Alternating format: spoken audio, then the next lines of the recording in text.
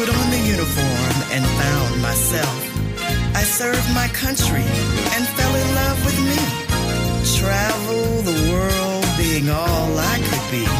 God showed me here is where I'd be. Always on top. Well, hello and welcome to Women Veteran Social Justice Network here on Heroes Media Group. I am your host, Bridgette McCoy, and I am here with Connie Baptiste, our VP and Senior Ambassador, and we have the wonderful opportunity to be meeting with or listening to or getting an interview from Edna Cummings, who has been touring all over the country talking about the 6 AAA Central Postal Directory Battalion, the documentary that she is a producer on. And so I'm fangirling over here. I just want to let y'all know that first off. But I really want to get into an opportunity to have Edna tell us about her military experience, why she chose the military, and, you know, talk a little bit about, you know, what she did in the military, and we can get this going pretty quickly. Thank you so much for coming on, Edna. I'm talking about having us because I feel like you're having us and not that we're having you on the show. Thank you so much. So thank you for inviting me to join you today. Yes, I'm originally from Fayetteville, North Carolina, home of the 82nd Airborne in Fort Bragg. So you mentioned why did I choose the military? The military chose me. I was born into it, and I tell everyone that I joined the family business. My father is retired first sergeant from 82nd Airborne, a couple of tours in Vietnam. He was actually in World War II occupation force. Wow. So we spent a lot of time at Fort Bragg. So that's how I became part of the military family. I was born into it. So I tell everyone again that I joined the family business. I was commissioned through Appalachian State University. I went through their Army ROTC program, and I was the first African-American female to get commissioned from that program. Oh, in Boone, North Carolina, correct. In Boone, North Carolina. I'm surprised you know where that is. Yes. I lived in North Carolina for about 15 years, so I'm familiar with some of the educational institutions there. That's one of them. Right. Wow. Awesome. And so you went in the military. Basically, you had a clear vision of, you know, what the military was on the outside looking in. And so when you went in, yes. On the outside, yes. Yes. So when you got in, especially at the time that you went in and for the type of position that you went in for, what was that shift in your perspective like for your service? Coming from being a family member to being an actual in the military serving personnel. As you indicated, from the outside looking in, and once I joined the military, I was fortunate to go in as a commissioned officer.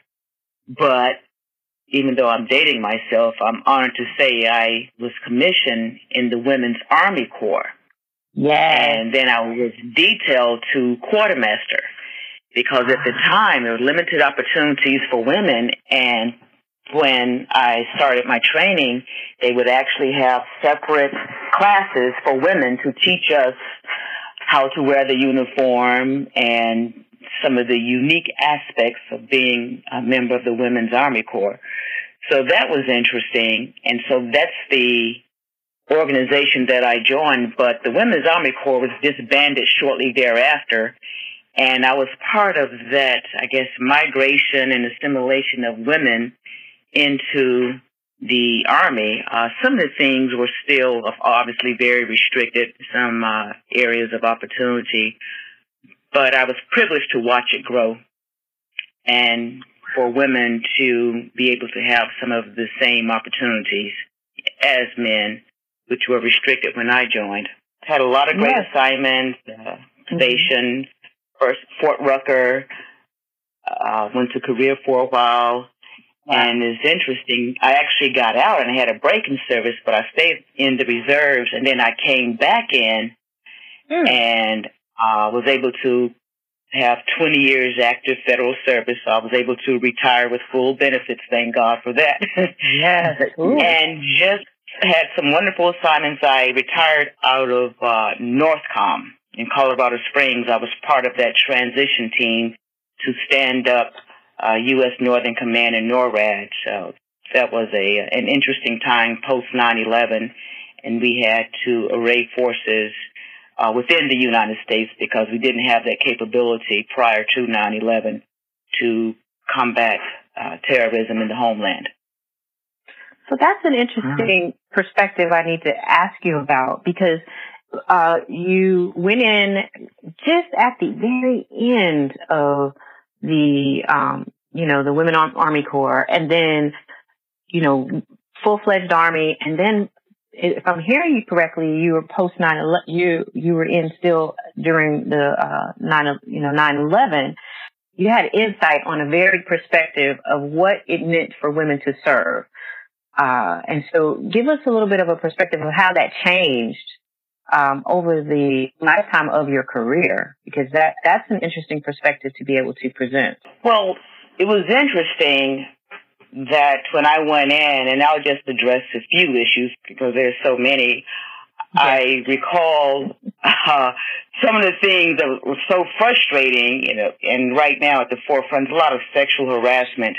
And when we would present that to the leadership, or I was told boys would be boys. And I had one commander, it was just, Edna, get over it, boys will be boys. And so to me, it was a way of saying you need to learn how to take care of yourself, and don't count on me to support you. And how sometimes the commanders would get excited about having all female staff and would deliberately seek an all-female staff so he would look good in front of the other commanders. And they were open about that in the Jody calls. So if you said something about the Jody calls, or the calls when we would run in the morning that was just very, very insulting and offensive, you were told to get over it. And when I was in the Pentagon, I recall being part of task studies and task force and groups, and we would teach or coach women to, I think at the time it was called red light behavior. I believe this was post Tailhook, an event that the Navy had that caused a lot of problems with sexual harassment. Some of your listeners may remember that. But I remember implementing something called a stoplight. So you could tell your supervisor, sir, that's red light behavior. So we were taught not to be victims, and this is an interesting perspective because as I reflect, I actually recall sitting in a class where we were told to make ourselves unattractive if we were ever assaulted. Throw up, do something disgusting to turn off the assailant. So we were taught how to protect ourselves, and seemed like the focus was more on us protecting ourselves instead of modifying the behavior. So I'm pleased to see behavior modification from the individual conducting the act instead of putting so much burden on the recipient.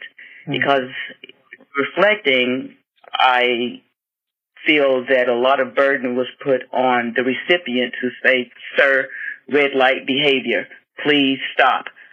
Put the individual on notice, and if they don't stop, then you report them. So there are some advantages to both because there are sometimes behaviors can be misinterpreted, and I believe that, yes, you should let someone know that their behavior is offensive.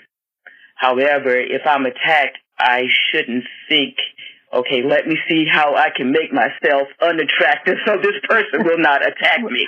Right, because that's not even why they're attacking you. It's not because you're so gloriously beautiful. It's a power dynamic, and it's more about wanting to assert their power over you. So, right. So I'm pleased to. Right. So you're probably familiar with that, as you said. So it's interesting, and I'm glad to see the shift now in some of the training and approaches to address these issues. And for some of that, I think the visibility, well, one, the numbers of women that are coming into the military has grown exponentially over the years. Two, the opening of many of the roles that were just for men, let me say on paper, just for men, and now making them more visible, having a visible prominence for women, showing their, capabilities with working in these roles.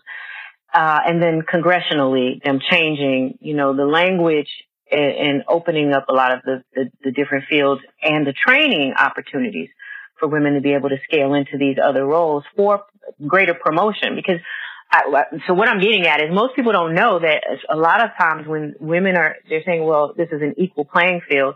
A lot of the roles were closed to women, especially going into leadership, because you had to scale into certain roles as a leader to have that on your record, to even when you're sitting at the board for those points or for them to look at you and say, well, you can go on to this next role.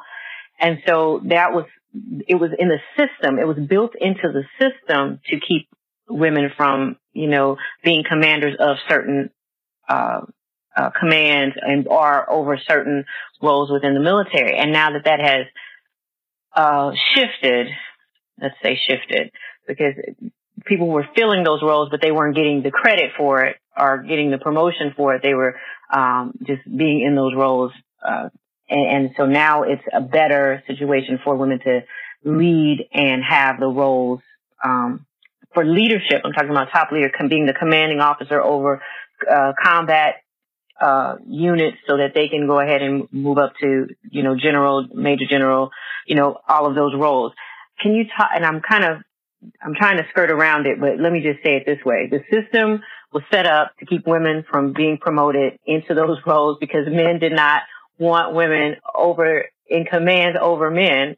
And so now that is shifting. And so can you tell us a little bit more about how, with your scope of work, how you were able to see the different changes, what that looked like to you on the inside? Because I know what it looked like to me on the outside. It seemed like it was forever.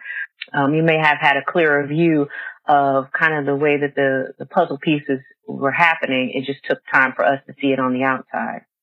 Well, one area that comes to mind was being a general's aide, because when I came in, most generals were men, and they did not have female aides. So when it's time for promotions and consideration, if you were not a general's aide or had a position at that level, you were not considered favorably. Not only command, but some of the staff positions were even shut out. And I just recall general's aide. So that was something that we call it, punching a ticket. Yeah. And now you see women who are aides to male generals, and it wasn't okay then, because there was a lot of fear. I can't be that close to a woman. And it was just some positions. People think of leadership positions in terms of command, but it went beyond that. It just went beyond any positions wherein you were in close proximity to a male on a regular basis. They did not want women to have those positions. They being the institution, women weren't allowed or were not selected. And that's at the higher level, but the lower level, I recall being a platoon leader, and just the suggestion as a platoon leader, I would have to be alone with my male platoon sergeant. And I felt like if I was alone in a room or had to go out to do some type of inspection for more than an hour, when I returned, the innuendos, the gossip would start. And so it became hard for me to even do something at a basic level with another male without the suggestion or innuendo that it was something other than professional going on. So it was almost like you needed a third-party witness every time you did something, so you would not be accused of improper conduct. And as you know, in any environment, once the rumor starts, it's hard to stop that, because it only takes an allegation or one statement or someone who does not have your best interests at heart to start something like that. And so that was frustrating alone, because people think of not being able to command as an indicator or positions not open to women, but it went far beyond that at the basic level. Yes. Being in close proximity to males during that time, that was considered something that was inappropriate. Thank you so much for bringing the nuance to that. I so appreciate you for doing that, because a lot of our listeners don't understand a lot of the work that we do with WVSJ. They say, "Oh, you're talking about stuff that doesn't exist," and I was like, "Listen, I listen to the first person narratives of women who have served from World War II all the way to folks just getting out, and I'm telling you what I'm hearing." And so it's always awesome to have someone articulate it from their own experience. Because it is important. And I feel like these are the types of conversations that drive changes in, policy, in legislation, move the training, to more nuanced training so that we, remove some of these biases and stigmas within the systems that they've been in place for 200 years. So of course there's all these little things that we're constantly bumping up against. And so someone of your caliber can articulate it in a way that maybe the first or second year person serving is saying, "I'm having a challenge," and they're saying, "Well, what is the challenge?" These are the types of things that people are still experiencing, and it is historic. This is not something that's new. It's something that has been ongoing. So, thank you so much for bringing that to the forefront. I want to get into, like, when you got ready to retire, where were you in the process? Had you planned it out and you were counting down your days and throwing confetti in the air every day saying one less day? Or were you, kind of secretly feeling some anxiety, or let's not use anxiety, some friction to, leaving a role that you were, had credibility, you had, people knew who you were and respected that, what was it like for you? If you want to talk about feelings, thoughts, and emotions, or just the professional side, either one is fine, or both. All of the above, everything you mentioned, because one thing about the military, it's not a job, it's a lifestyle. It's not a career, it's a life. And I've been part of the military forever. As I told someone, I've always had an ID card. So I was born with one, and I still have one, so I don't know life without an ID card. However, I just know different roles. When I made the decision to retire, I can share this now. I retired in 2003. I was being considered for general officer. I had taken my photo and put my packet in. And then my daughter, a single parent, my husband died in 89, so it was a single parent. That's another story that I don't think we have time in this podcast to go to. We'll do another podcast and talk about that. We have a lot of single parents in the military. Yes. And I was in Colorado Springs, actually, and I'll just speak on the professional level. So I was in Colorado Springs and had night shifts at Cheyenne Mountain. And those of you who've been to Colorado Springs, you know about the snowfall. And I remember just driving down, it may have been around 7 o'clock in the morning, getting off the night shift after taking the beach blanket off my windshield so I could see instead of scraping. That was a trick that I learned. So you could see out of your window. So driving down the mountain from Cheyenne Mountain, and then I checked in the office, and they were putting out the duty roster, for the next, because this is post 9/11. We had a lot of operations center activities going on at NORAD. And then going home to see my daughter off to school, and she was in the 10th grade, and she said no one was going to come out here to see me graduate. And that had been her second high school. Mm. And keep in mind, high school is 4 years, so she'd already been to 2 high schools. Mm-hmm. And she was so down about being in Colorado away from friends, and just felt that no one will pay attention to her anymore because all of our family was on the East Coast. And something inside of me just said, enough. I decided that, my family has been with me and supportive. We moved around. One time we moved 4 times in 6 years. I said, enough. So once I did that, fortunately had some good friends, coaches, and mentors, and mentioned when it's time to retire, you have to prepare to retire. And you just can't say, okay, on this date I'm going to retire, and don't do anything to prepare mentally. So it was around, I guess, 6 months prior to a date where I could retire. I was unsure of the date. I knew I had the 20 years in, but the paperwork you have to go through for retirement is not an overnight process. And so I just called some people I knew. So I'm thinking about retiring, and this is why. Some professional reasons. So I have my packet in for general officer. I have, I don't know my chances. I just don't know. And then with my family situation, this is, well, if you decide to retire, you weigh everything, you need to prepare, and this is how you prepare. And suddenly let people know you're leaving the military. And so what I started doing when people would come to my office for a meeting, it says, oh, can we follow up with you? And I said, I'm not sure if I'm going to be here. I may retire. So I started planting those seeds just to see what my options were, creating the buzz. And so that was part of that preparation. And I was really blessed and fortunate that when I retired, I had 5 job offers. And those job offers came because I planted those seeds, not unprofessionally, just subtly. If the opportunity came up, I'm thinking about retiring, and so the question would be, where are you going, or what do you want to do? So I knew I would come back to the East Coast where we left so my daughter could return back to her high school, at least have a smooth transition for her. And so I would... And it was in the Washington, D.C. area. And at the time, the Homeland Defense mission was relatively new, and a lot of organizations needed that expertise. And I had a lot of that because I'd been working Homeland Defense, Homeland Security type positions pre-9/11. And so with that experience when no one else was paying attention, there were some organizations who were paying attention to some things going on in the Homeland. We call it that, in that asymmetrical, the non-traditional military roles.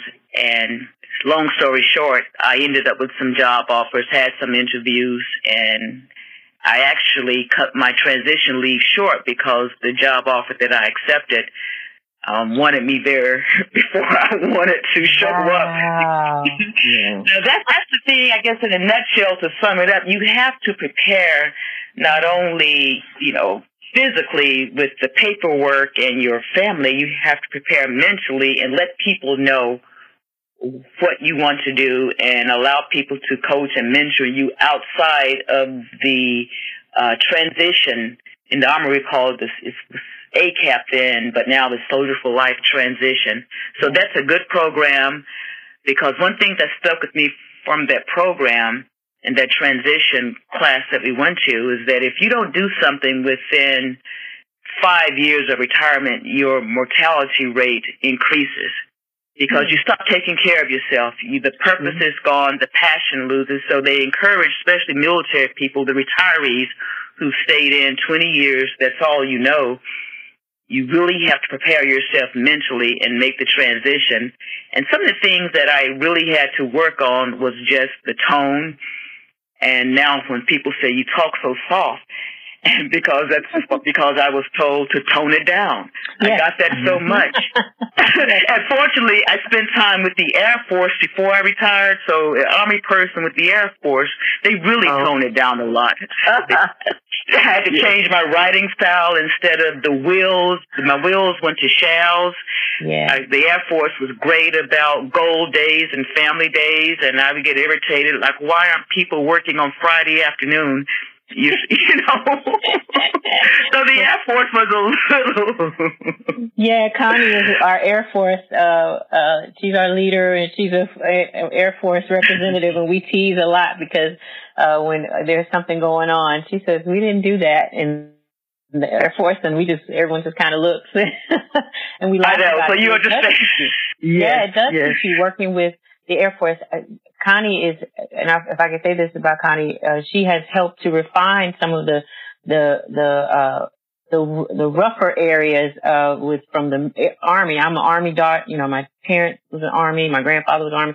So, you know, we got a couple of generations of Army, and it's just like drive on, drill start, drive on, let's get it done, you know, all that.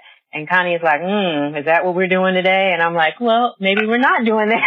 Show me. I know.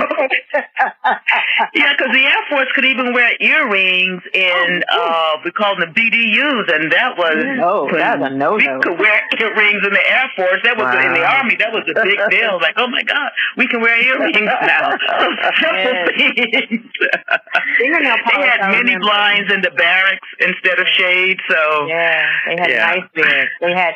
We called it a hotel. We called them hotels when we would, because I lived in Europe with on off the base, and the off base housing for the Air Force, which is what I ended up getting, was completely different from off base here for the Army. And people would say, "This is Army housing?" I say, "No, I got on the list for the Air Force." They say, "You lucky. Have you been by the Armies?" I said, "No, I drove past and I didn't even want to look because I didn't even want to know." So it is a difference, a significant difference. And so that's always, you know, we poke fun at each other about who did what. We all served and supported the mission of protecting and defending our country. So it's always interesting for us to get into those conversations, but it's fun. It's fun. It's all in fun for our listeners, because they'll be like, "Oh, there's some stuff going on." Nope, that's just like you had a big sister, a little sister, or a cousin. You tease them about different things. We do the same thing with the military.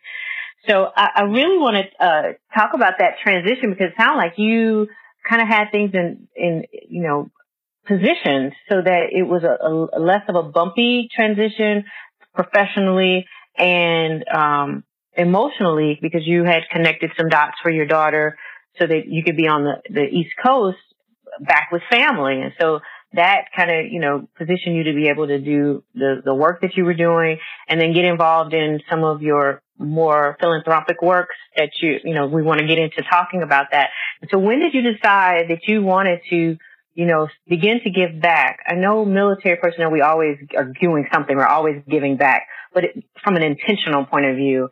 And how did that lead you into this huge project, the documentary? So kind of want to segue into that and let Connie kind of take the lead in some of this discussion as well. You're listening to WVSJ, the Women Veteran Social Justice Network.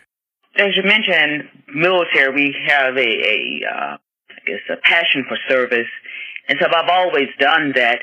And I'll focus on more the veterans outreach efforts over the past few years. When I retired, I went to work, you know, with several contracting companies, just depending on the contract. So that was the path I took. And then I became an independent consultant to have a better work-life balance, because one thing about retiring and working with any company, whether it's federal government or, you know, contract or private or whatever, you don't have the same flexibility. So that's something that took a lot of getting used to. The military was expected that you would take time off to go work out, go to the gym without taking leave. And so with these companies, if you want to come to work at 10 o'clock because you work out in the morning, you have to take leave or time to do that. So it's hard to fit that in. So after several years of working as a defense contractor, I decided that I would do some things that would give me a better work-life balance. And that's very crucial to do that, or to have that. For me, you know, it was. And it's hard. Sometimes, even though the military is, you move around a lot, the work can be sometimes intense. Mm-hmm. As a civilian, it's a different mindset, because nobody really cares that much about what you did. They want to know about what you can do and how you can contribute to the company's bottom line. So there are times I've worked for an E6 as a contractor. Wow. So rank did not matter at all. And that's the big shift a lot of people don't understand once you retire, that E5 or E6, who may have spent 6-7 years in the military, maybe got a job as a contractor or as a GS, and now you as a contractor or as an employee of another company, that person is your boss. And so you have to really set aside the rank, take it off your collar, and you're not in charge of anything. You are in a support role. You're getting paid for your ideas and your product, and you have to know when to back off. And a lot of military people don't know how to do that in these organizations. And it's challenging. It really is. But I was lucky to have a lot of support, and most of the times with these companies are other veterans and other militaries. So we form like an informal network where we coach each other. And instead of saying, I recommend, you never tell someone you recommend anything, you offer or you suggest. So little things like that, where, you have to allow people to tap you on the shoulder and say, okay, scale it down a little bit. You're not in charge of anything. You don't recommend anything. You offer your suggestions. And that makes a big difference, and it can soften the tone and how you're received. So back to, I guess, some of the veterans advocacy. So after doing that for a while, I joined the board of directors at Appalachian State, the Foundation Board of Directors. And that is the group at most colleges, all colleges have a foundation board where you raise money, you oversee the donations. And I set up a veterans scholarship fund. It's called the Warrior Fund at Appalachian. So that kind of got me started with some of these deliberate veterans organizations, or giving back to veterans. So that's going pretty well, giving scholarships to student veterans or their children, because the Appalachian didn't have something like that from the university. So I set that up, and through that process, I just started paying attention more to opportunities where I could work with veterans organizations.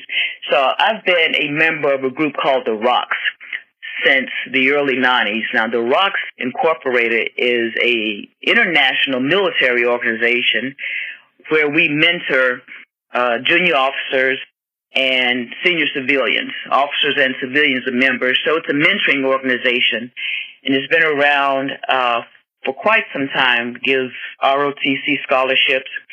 And I happen to be on the website of the ROCS, and I noticed a link to the 6888 monument. They were looking for donations. And I'd read about the 6888 maybe a year ago and was so impressed because the commander's name was Charity Edna Adams. And so it was another black female colonel named Edna who had similar challenges. People not saluting, not giving her the respect that she deserved as a military officer.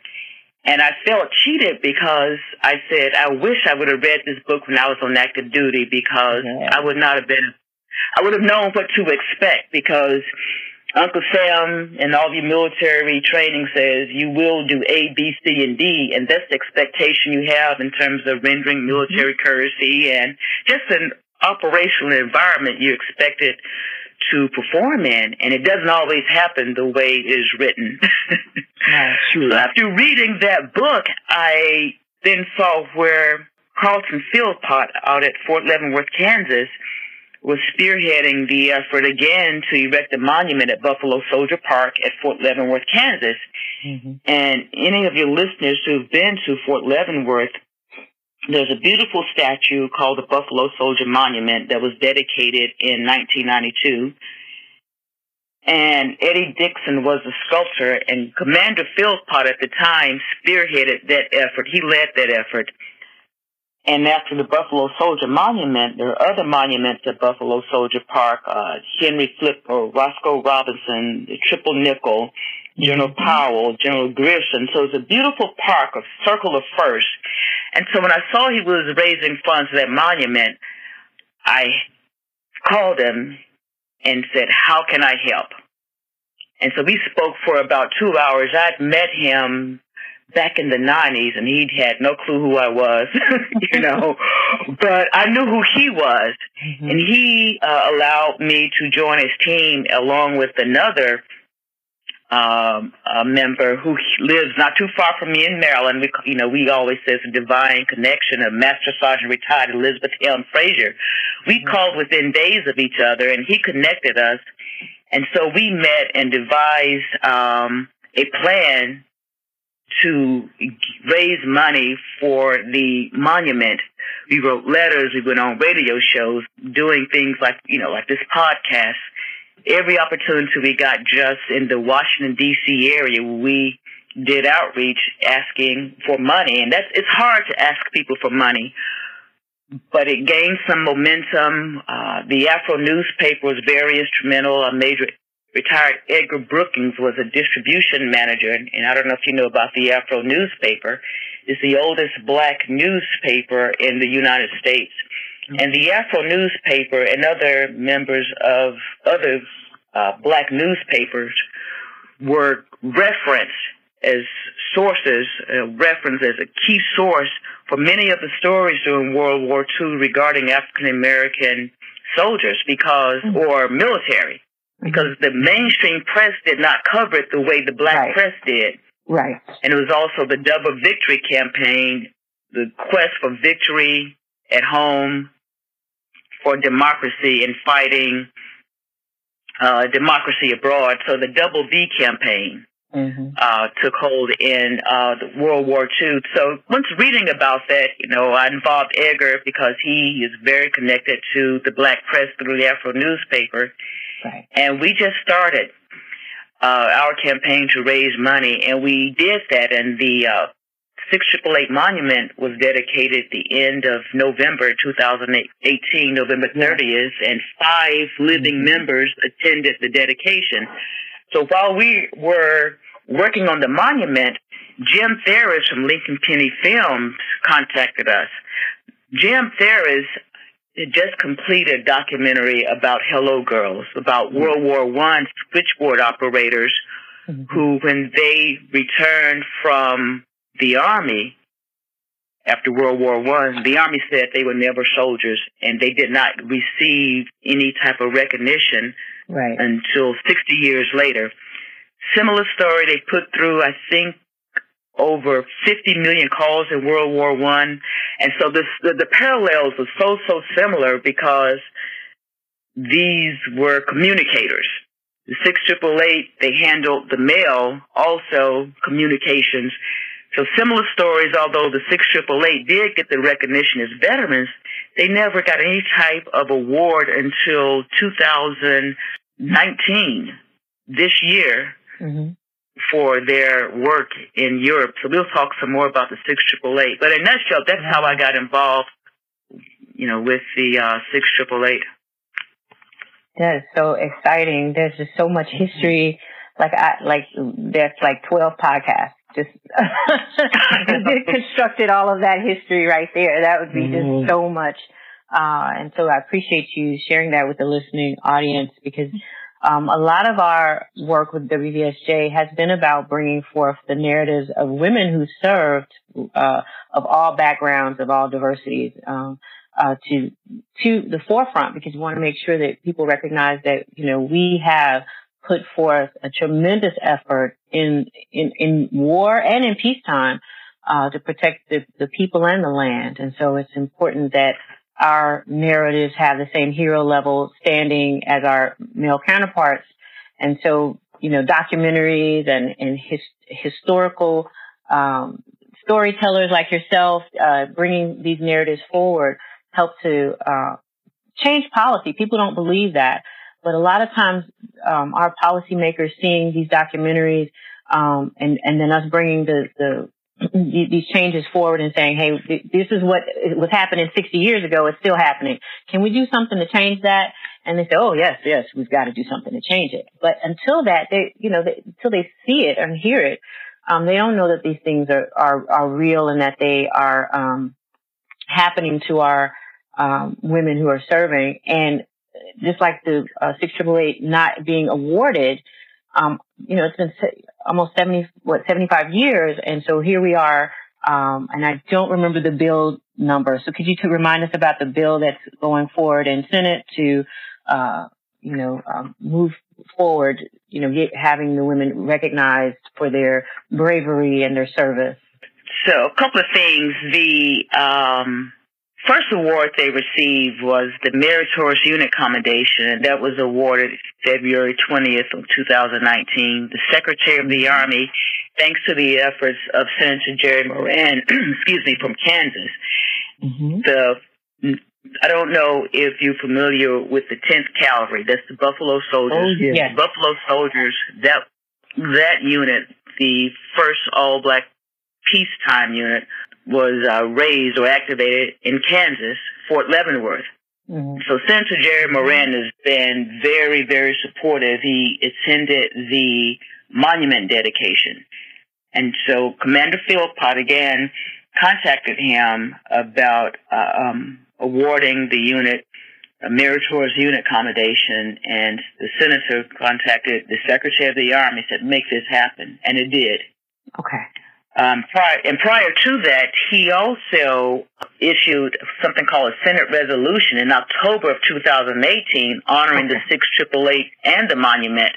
Yeah. So when I attended the monument dedication, Jim Ferris had mentioned to me, he said, you really should put the 688 in for a Congressional Gold Medal. Yes. And I said, how do you do that? Jim provided me a template. And the thing about the template is basically the bill. He says, look at the bill, look at the facts. You need facts about the unit. You submit that, and hopefully somebody will introduce it. So after contacting some other legislators who did not move quite as fast, I contacted Senator Moran when I got back from the monument dedication in November, first part of December, and he had the Senate bill introduced by the end of February. So he moved very fast to introduce the Congressional Gold Medal bill from the Senate side for the 688, and that's bill number S as in Sierra 633. Now, in order for a bill to pass, a Congressional Gold Medal bill to pass, or a bill, you have to have a Senate and House version. So the next challenge was to get someone from the House of Representatives to introduce the House companion bill, the House version of the Congressional Gold Medal. So I met some family members at the dedication service, and I just started asking, do you know anyone from Congress who can help us out and introduce the House companion bill to the 6888? So we contacted some legislators, and the one who stepped up was Representative Moore from Wisconsin.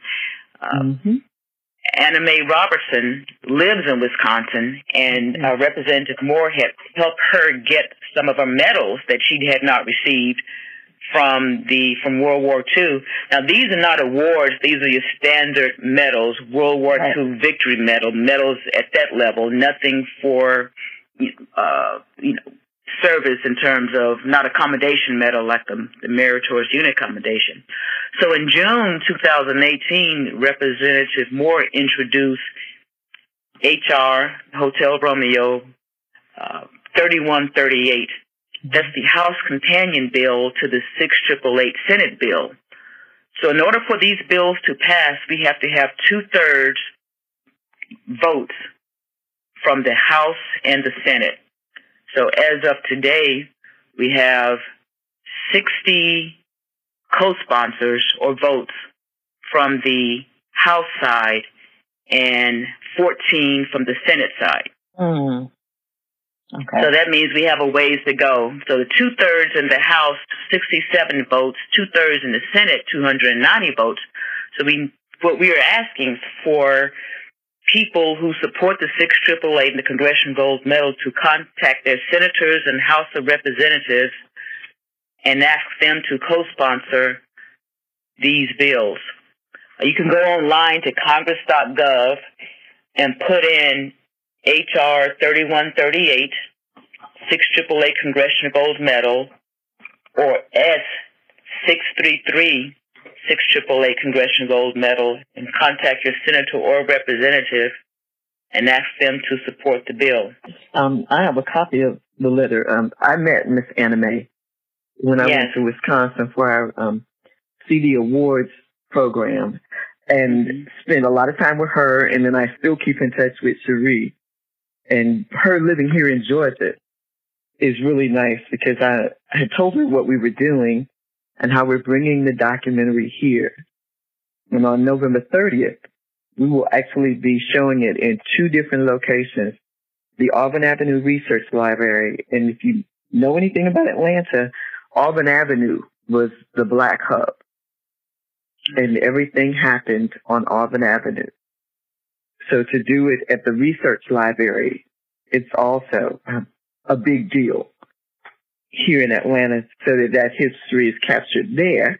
And then our second location later that afternoon is going to be at the Jimmy Carter Presidential Library and Museum, which again is all in connection with the social justice piece. So I have not met Jim in person. We've had virtual conversations, and like you, when I ran into him and heard about him through another mutual friend, Vera, who's very active in the veteran community in Wisconsin also. And Wisconsin seems to be on the cutting edge of recognition and doing for veterans, especially the women veterans. So just reading all of the information, and then I also saw that you sat next to Macbeth from Georgia. Well, I sat behind her and next to her legislative director. Oh, wow. What a perfect position. Yes, and she just signed on to co-sponsor. Perfect. Right. So because the thing about the 6 888, they were the only African-American Women's Army Corps unit to serve in Europe during World War II. There were more than 6,000 black women on active duty during World War II, but the 6 888 was the only unit to go overseas to clear a multi-year backlog of mail that consisted of more than 17 million pieces. They cleared 17 million pieces in Birmingham, England alone, and you think in 1945, in February, so next year's the 75th anniversary of their arrival, from ages probably 17, I think the oldest may have been early 50s, but primarily, 17 to, say, 25, 30-year-old young women, young people, just forget about race or gender for a moment, young people getting on a boat, being chased by German U-boats. You're in this boat for 11 days, so you have to dodge German U-boats while you're sailing, and then once you land, bombs explode around you. You run for cover. You get on a train and go to an environment that has 17 million pieces of mail in rat-infested, dirty, moldy conditions. You're working in blackout operations because it's wartime and you don't want to be detected by the enemy. That's right. 3 shifts, 24/7 operations, processing 65,000 pieces of mail per ship, and you come in under the Army's expectation of 6 months. You clear 17 million pieces of mail in 3 months. And then you move on to locations in France, Rouen, France, and Paris. And something interesting, we talked about sexual harassment or sexual assault. While the women were in Rouen, France, no women could have firearms. Military police. Now, the 6 888, 855 women, they were self-sustaining. They had their own cooks. They had their own motor pools. So you had women performing all the logistics and administrative and operational aspects of a battalion. No outside support. All women, and it's all segregated. Wow. And so once they got in France, there was such a novelty, and they had the term I saw was curious onlookers. They had to learn martial arts to defend themselves from sexual harassment, sexual assault, or people who became too familiar, as we say in the South. I'm from North Carolina. So that's something that's unique, and it just wasn't, the women, period, of any race could not have firearms. The military police could not carry firearms. So that's something that was new to me, because the idea was men or the male military police would provide protection. But in a segregated unit, Women's Army Corps, there was no protection for these women. So they were just out there to their own devices. And something else your listeners may not know, there are 4 women buried in Normandy, and 3 are from the 6th AAA. Yes. During World War II, the Army didn't send the bodies back home, or the military didn't, because it was wartime, and you have, especially after Normandy, you have more than 10,000, well, I think it's approximately 10,000 service members buried in Normandy. There are only 4 women at Normandy, and 3 are from the 6th AAA. 3 women were killed in a vehicle accident, and the Army did not send the bodies back. And the women in the 6th AAA took up money to bury the bodies, and they didn't have any type of formal mortuary affairs or funeral home facilities. But because of the demographic of the women with so many skills, they took care of the bodies. Some of the women had worked in funeral homes, so they prepped the bodies, and German soldiers built coffins. So these women are buried in Normandy. Go ahead, Connie. I look at the list of the media that you guys have been getting, and it being shown at this past weekend. Was it shown as a separate event? Was it something during the program while you guys were there? Right. The Congressional Black Caucus, it was a separate event. It was shown at the African American Civil War Museum on U Street. And it was shown along with the Invisible Warriors, Rosie the Rivers, which is also for a Congressional Gold Medal. There were 600,000 black Rosies during World War II. So these were abbreviated screenings. And along with the Civil War Museum at the Congressional Black Caucus where we showed, in May we toured the United Kingdom as guests of the U.S. Embassy. So I tell you, listeners, if you have a business or a product, social media, you all follow me on Twitter, and the embassy saw one of my stories, or posts, not stories, posts about the 6th AAA. This was back in March. And the U.S. Embassy in the United Kingdom contacted me, said, "We love to hear your story, and we love to talk to you." So we exchanged information, and in May we toured the U.S. Embassy, and the embassy also donated they dedicated a blue plaque at the King Edward School in Birmingham, England, where the 6th AAA worked. So along with the monument that we have at Fort Leavenworth, Kansas, there's now a blue plaque in England, in Birmingham, England, at the King Edward School where the women worked. Yeah, I follow a lot of the things that you guys do, so which was really part of my mission to bring it here and to do the work, and then to be able to have both locations. I'm just, as Bridget said earlier, the fangirling, and just to be able to stand where I am because of what they did and what you did. I've done the mail deployed on a classified site with no support. So I understand how important it is and how critical it is to the mission that a lot of people don't think about. Because there is no FaceTime now. Right, and that's, didn't have phones. And when we were at the monument dedication, coincidentally, your screening is November 30th, and that's also the date in 2018 where we dedicate the monument. Look at that. Anniversary date. So, I don't know if that was planned, but No, we can just go ahead and add that to the flyer and the information that we've posted out there. We've been blasting it out to the community, and with great response. And one of the things that we've talked about as a board is that, you know, people are not recognizing the fact that this is a this is a history-making moment, that, you know, we're having these multiple bills going out. We got a documentary out, you know, presenting the narratives of women and specifically women of color who serve.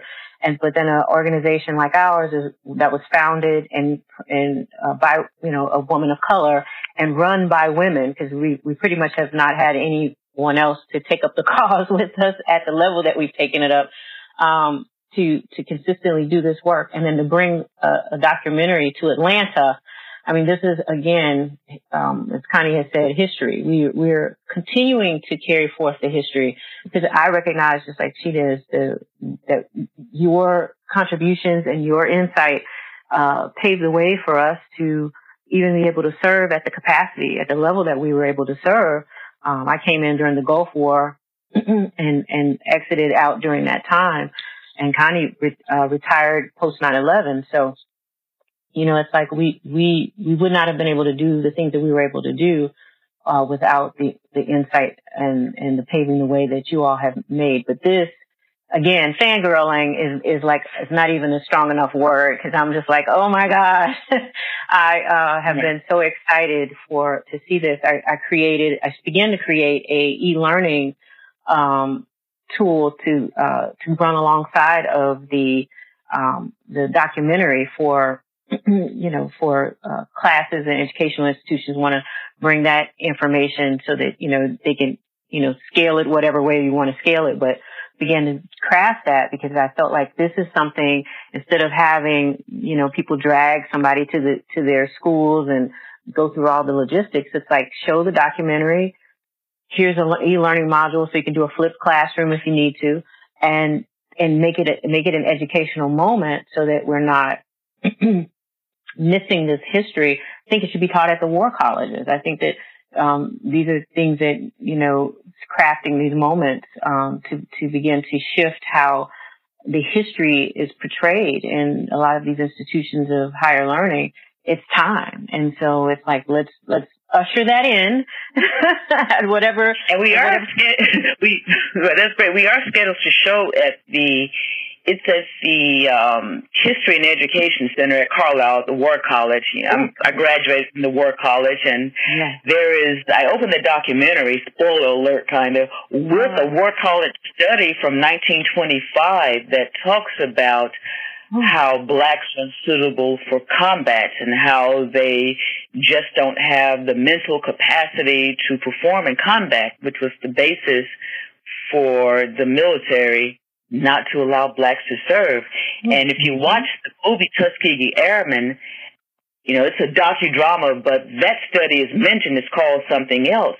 And so when I pulled it up, I was like, that's it. So that set the tone for blacks to be in menial task. It was the scientific justification stating that they're incapable of learning. And this was in 1925, you know, after World War I. And that attitude prevailed to World War II. But World War II started before Truman's order in 1945 to integrate the armed forces. So there was this stigma and cloud still hanging over African-American soldiers or military personnel, not just soldiers, because that's a collective term referring to all, you know, military personnel, whether it's the Tuskegee Airmen, the Harlem Hellfighters, the Lost 11 unit that was captured in Belgium. I mean, there's so many stories. The Balloon Brigade. Now these stories are coming out. People asking, why did it take so long, more than 70 years? Well, it takes, I call it, it takes time for people to grow into their voices, number one, to get people's attention. And now social media, you can no longer bury these stories and the sanitized version of history that omitted the contributions of our underrepresented populations, and a lot of stories about women as well, not just African Americans, but underrepresented populations who did not get their due during service of our country. So I'm just, honored to have the opportunity to be part of that narrative or telling the story, because there are so many voices that have made up the 6888. I had the honor of meeting Dr. Brenda Moore, who wrote the book To Serve My Country, to Serve My Race, and she's one of the premier sources for the 6888. Interviewed a lot of the women. Her information helped us identify, the 855 members of the 6888, and we are missing a few. But Dr. Moore's work, she's at the University of Buffalo. She's an assistant professor of sociologist. She is just a wonderful sociologist telling stories about women. She has several other books out. So if you have a chance to look up, Dr. Brenda Moore, University of Buffalo, wonderful. I had her on speed dial as I was working on the documentary. And so she was at the Congressional Black Caucus, and was also, you may have seen her picture on social media. Yes. She gave a presentation, and a special shout out to the Montfort Marines, Joe Jeter, Master Sergeant, Honorary Sergeant, Marine Corps, and we tease, Marines open the doors and the Army come behind. Absolutely, because he's my mentor coach for the 6888 Congressional Gold Medal. The Montfort Marines got theirs in 2012. So he's given me some pointers and tips on how to navigate the halls of Congress and trying to bring people together. And it's working. Got some votes from the Congressional Black Caucus, and when I knock on doors and follow up doing some of the things that Joe Jeter's told me to do, it's working. Yes. So it's truly a team effort. Liz Helm Fraser, Jim Theris, Dominic Johnson at Fort Leavenworth, Carlton Philpott, the Afro newspaper, and so many others. We're all carrying the story from the monument. I call it the M4 campaign, military terms. We had the monument, the MUC, the Meritorious Unit Commendation, the movie, and now we have the medal. So, and Liz Helm Fraser intends to start work on getting a stamp for the 6888. Yes. Oh, that was lovely. I did hear that through the grapevines, and just know right. that That's next. WVSJ is very active in getting the story told. We're planning to take it to California. We've got some contacts with the Unsung Hero Project, another one of our good friends, and just being able to tell it again and again until every place we go, that when we say the 6888, we don't get the deer in the headlight look. and be able to make sure that our history is told, because a lot of people don't know that they trained here in Georgia at Fort Oglethorpe. That's correct. Right. In the segregated South. So that's another accomplishment, to be able to complete that here with all of the odds stacked against them. It says a lot. So we thank you again for allowing us to just be a small part of telling the story. Yeah, well, thank you for listening. I know a lot of information. I don't think we have enough time. It'll probably take a few days. Yes, thank you. Yes. Mm-hmm.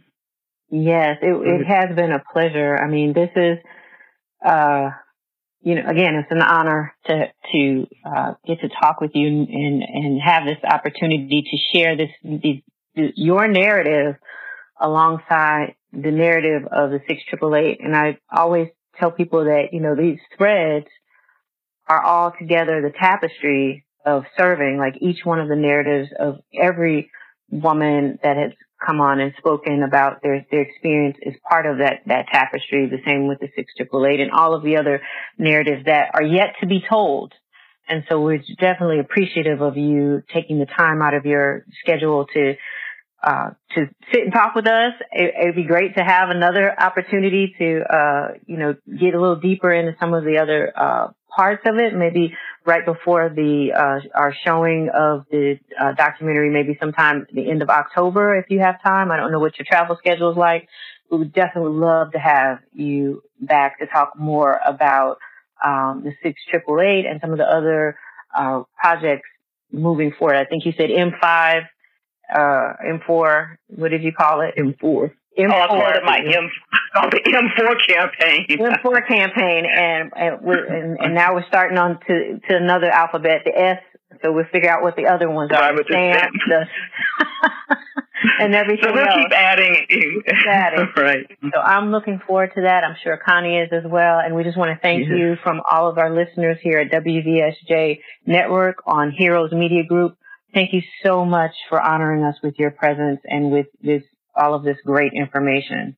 Okay, well, thank you. All right, everyone. Thank you so much for listening. This is Bridgette McCoy here along with Connie Baptiste.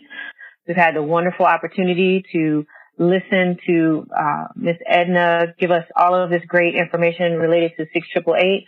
We're hosting the 6888 documentary here in Atlanta on November 30th, 2019 from 5 p.m. to 7 p.m. You can find that information on Eventbrite. Thank you so much for listening and stay tuned for our next podcast. God showed me here is where I'd be.